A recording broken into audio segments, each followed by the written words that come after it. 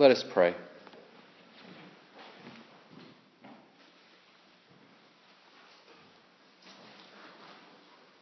Lord, as we prepare now for the reading of your word, though it was written so long ago, we ask that these words come alive for us today.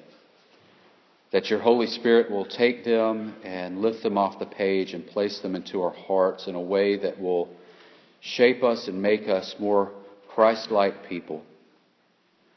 We ask that you bless this time that we have in the presence of your Spirit, and that you clear away our distractions, and that you help us to be sensitive to the movings and the teachings of your Spirit. Bless this time that we have in the presence of each other, that we will be sharpened as a community, and that we will grow together in grace. In Christ's name we pray. Amen. Please stand if you are able for the reading of the Word.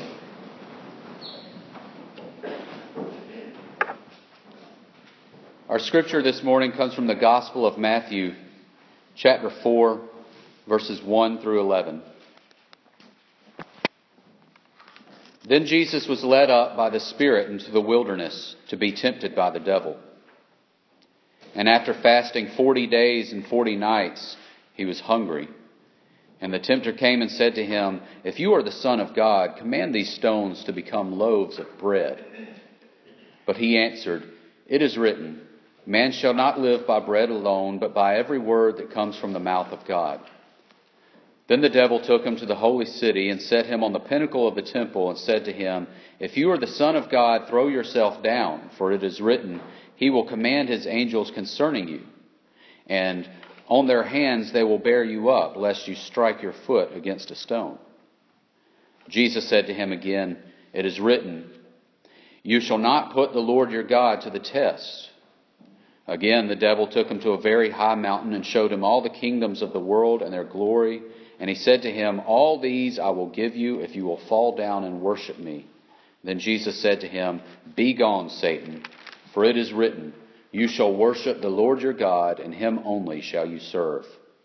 Then the devil left him, and behold, angels came and were ministering to him. This is the word of God for the people of God. Thanks be to God. You may be seated.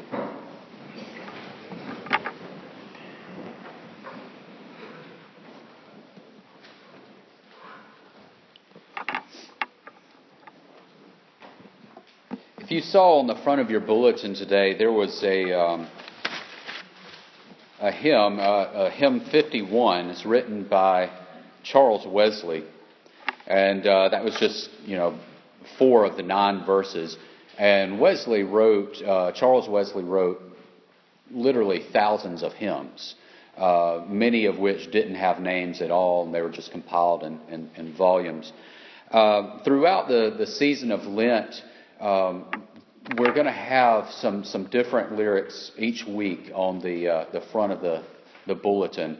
These hymns by Charles Wesley, and all of them in some way pertain to our journey to the cross and our spiritual journey, and particularly are good for us during the season of Lent. Also on Wednesday nights, what we're going to do is we're going to take some of Charles Wesley's hymns, and we're going to discuss the theological significance of them and what they say and how we can live that out in our lives. So that'll be a series that goes on through the Wednesdays in Lent. And then on the Sundays, starting today, we're doing a new series on the means of grace, which is what John Wesley basically referred to as the physical ways in which God's grace becomes present in our lives. And for John Wesley, the way he saw it was that grace is an invisible thing, right? It's intangible. You can't hold it. You can't see it. It's invisible. But it's very spiritual because it comes from God, much like love does or peace does. All of these good things that are spiritual qualities because they are born of God and then shared with us, but they're intangible. We can't see them.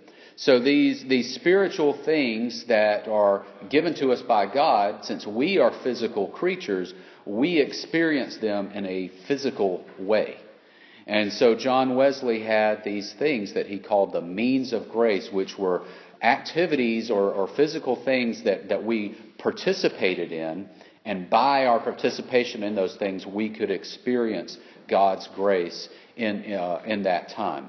So that is the series we are beginning now, and I felt that since this is the season of Lent, it's the first Sunday in Lent, it would be appropriate to start this season off with the means of grace that is known as fasting. Now, when we talk about fasting, often we think of it in the traditional sense, the way it's most often used in Scripture, and even the way Wesley for many years understood it to mean, which is just strictly denying ourselves of food for a period of time. And as you saw in this text that we just read, that was certainly what Jesus was doing. When he went into the wilderness, he was denying himself food, which is why the devil came to him and tried to tempt him with bread. But fasting can also mean some other things. It doesn't necessarily mean a denial of food. Fasting basically means just an act of self-sacrifice, an act of self-denial or abstinence. And during Lent, we observe fasting in many different ways. We might fast from television. We might fast from our cell phones or from social media. We might fast from food, but maybe it's a certain kind of food. Maybe we fast from chocolate or caffeine or something like that. But the idea is that we are giving up something intentionally because we want that to be replaced with something greater. We are surrendering a physical craving in the hopes that something spiritual will be given to us in exchange. In other words, when we fast, when we abstained, we too are claiming to believe in the means of grace, as Wesley put it. Now, this when Jesus went into the wilderness and he fasted, this was the beginning of his journey to the cross. He had just been baptized, and the Spirit descended upon him and said, "This is my Son, and whom I am well pleased." And immediately after that, before he called his disciples, before he began teaching in the synagogues, and before he began the miracles and all that, before anything, as soon as he was baptized and the Spirit descended upon him, what did he do? He went in the wilderness to fast. His journey to the cross began with this act of self-denial, this act of fasting. And then throughout his ministry, as he called other people to go with him on this journey, what did he say? He said, "Follow me." And he didn't mean that in a sense that, walk behind me. I want to lead the way here. What he meant was, do as I do. Come with me on this journey. Live as I live. And so for Jesus, someone who began his journey fasting, he began his journey with this act of self-denial. He wanted those who followed him to also live lives of self-denial. And that's why he would say, when someone says, what should I do? How do I follow you? He would say, take up your cross and follow me. In other words, you know where I'm going. It's going to be difficult. It's going to be challenging. You're going to have to give up things. Take up your cross daily and follow me. We have to live a life of sacrifice. We have to live a life of abstinence from time to time. Now, John Wesley saw this, he believed this, and he felt that if Jesus was fasting and we're supposed to be followers of Jesus, then that meant that we were to be fasting. John Wesley looked at scriptures like the one that we just read, and he saw that as Jesus fasted, that grace surrounded him before the moment, in the moment, and after the moment. We see right there at the beginning of the passage, it says the Spirit led him into the wilderness. Now, we've talked before about the different types of grace, and there's a type of grace that goes before us, if you'll remember. It's called prevenient grace, and we don't always see it at work.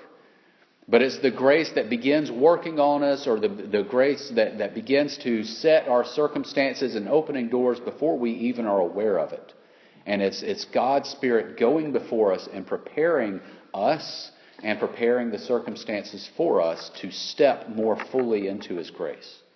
And we can say that this was a form of prevenient grace, that the Spirit led Jesus into the wilderness because God had in mind what was going to happen. God knew that Jesus was going to be tested there, but the Spirit led him there. The Spirit made it possible. It went before him. And then when he got there, it was grace that gave him the strength. Grace gave him the strength to say no.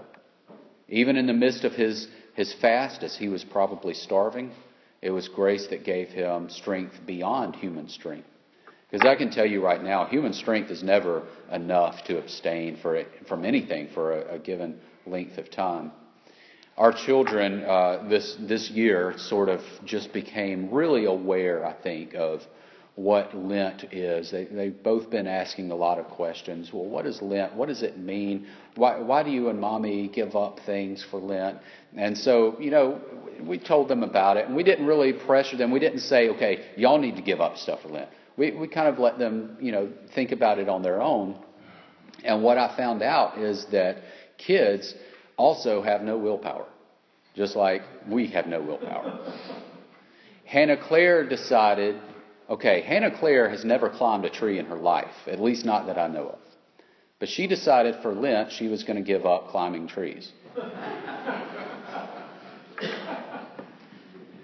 Liam told me that he was going to give up playing on the grand playground at school.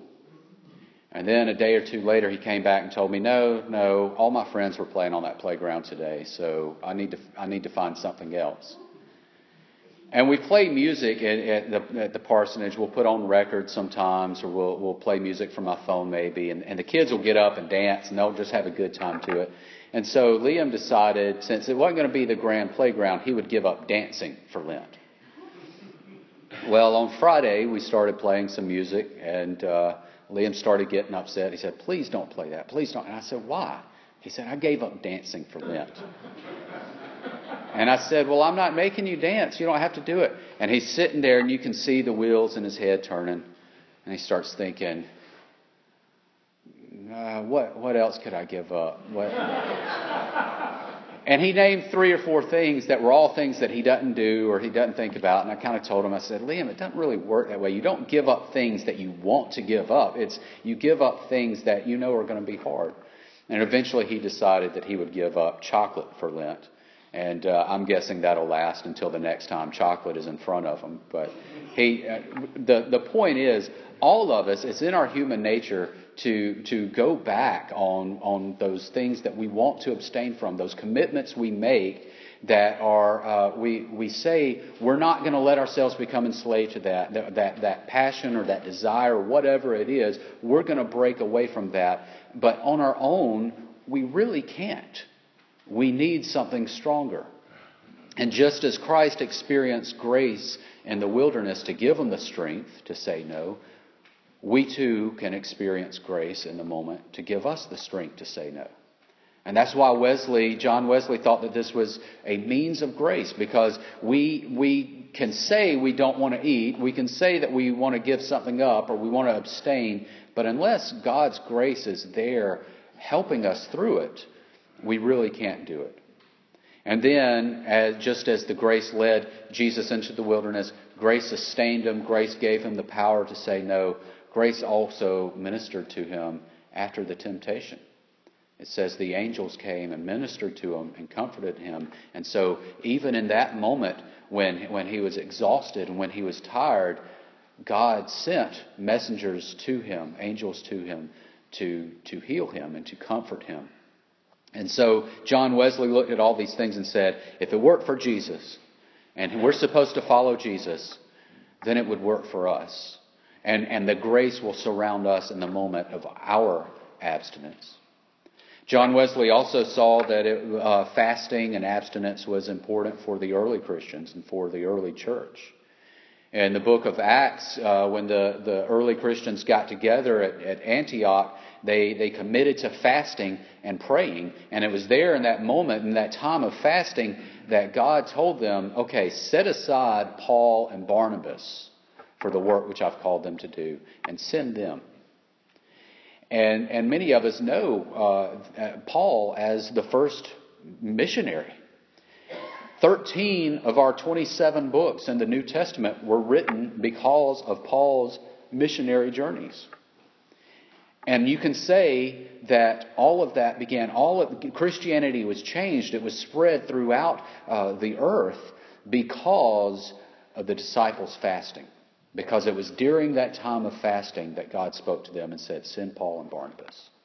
And the earth was changed forever because of it. Because of that commitment to fast and to pray. John Wesley also saw how it worked in his own time. In 1756, England was under threat of invasion from France.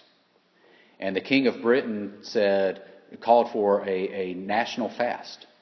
And everyone in Britain committed to fasting and praying that they wouldn't be invaded by France. And about that day, John Wesley said, that fast was a glorious day, such as London has scarce seen since the Restoration. Every church in the city was more than full, and a solemn seriousness sat on every face. Surely God heareth prayer, and there will yet be a lengthening of our tranquility. And he was right. Britain was never invaded by France. And Wesley saw all the churches in London fasting, all the churches gathering that day and fasting and committing to prayer, and he saw the power of it and how it worked. So Wesley saw the biblical example, and he saw the early church do it. He saw Jesus do it, and then he saw how it worked in his own life or in the world around him, and he decided to apply it to his own life. And Wesley committed to fasting routinely. Now, he did go a little overboard with it at times. There were times where he fasted too much for too long, and his health declined, and he had to realize that he was overdoing it. But he committed to weekly fasting, and he preached to others that they should fast on a regular basis, because he said that the more often we do it, the more routine we are in denying ourselves something, the more we remind ourselves how much we need God's grace, how much we need the spiritual to replace the physical. Now, Wesley, like I said, he adapted a little bit in his philosophy on fasting. Initially, it was just about food, and initially he was fasting 2 days a week, and he was requiring all the people he ordained to do the same. But later in life, he started realizing not everybody can fast from food for an entire day because of health reasons. Not everybody has the capability to do this. And certainly not everybody has the capability to do it twice a week. So Wesley began to say, okay, well, fasting isn't so much the fact that you need to be rigid and do it twice a week or once a week, abstain from food for a full day. But basically, you need to get in the habit of consistently living in abstinence of something, to live in this type of self-denial. And that's what we do during Lent. We say, okay, we're going to remind ourselves that we are fleshly creatures. We are bodily people with these urges and these passions and these hungers, but we have to deny ourselves, because we can't fully follow Christ with a whole heart and with a committed heart if we are just giving in to every whim of our body. So abstinence is a way for us to say that the things of heaven are more important than the things of earth. It's a way for us to say that we are more committed to attaining grace, which we cannot see, than we are to obtaining whatever it is that we have decided to give up. You see, the flesh binds us. We are here as fleshly creatures, physical creatures, mortal creatures. But that ends. Our soul moves on. Our spirit is what calls out to God. It is from a deeper place than just our body that we desire to be in fellowship with God. And we can do that through grace, which is a spiritual thing. It transcends our bodies. It transcends hunger or television or anything that itches our physical desires and cravings. And that's why abstinence is important for us, so that we can be reminded that the things of heaven are far superior than the things of earth. You see, it's because of grace, prevenient grace, justifying grace, sanctifying grace, any form of grace. It's because of those that we can have a relationship with God. But we have to be willing to seek God out with our whole hearts. And we can't seek Him out with our whole hearts if there is never any self-denial. If we are not willing to deny our own hungers and passions from time to time, how can we say that our truest commitment is to following Christ, who lived a life of self-denial? Jesus said, "Take up your cross and follow me." He had already begun His journey to the cross. And He was inviting anyone who was willing to deny themselves to join Him on that journey. And it's a difficult journey. It's a difficult life that God requires of us. But it's a life that is possible because of His grace. His grace will sustain us. His grace will give us strength. And by His grace, He will bring angels to minister to us in our deepest time of need. Let us pray.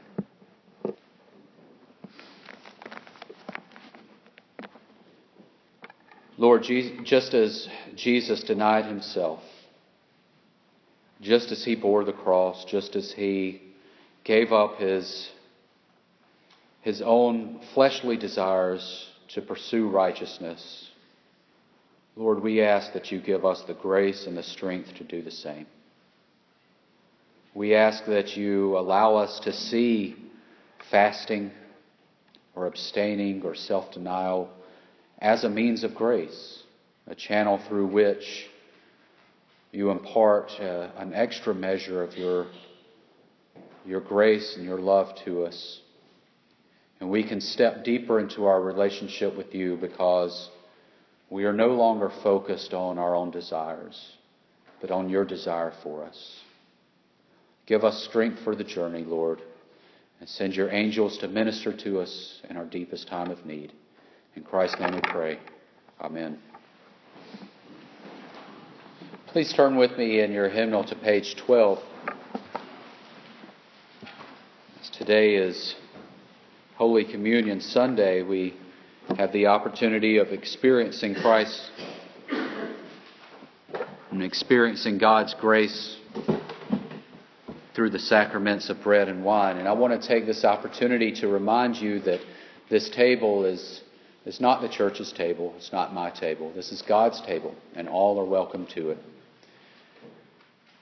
Because Christ our Lord invites to His table all who love Him, who earnestly repent of their sin and seek to live in peace with one another. Therefore, let us confess our sin before God and one another.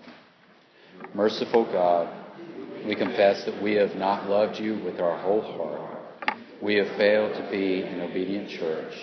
We have not done Your will. We have broken Your law. We have rebelled against Your love. We have not loved our neighbors. We have not heard the cry of the needy. Forgive us, we pray. Free us for joyful obedience through Jesus Christ our Lord. Amen.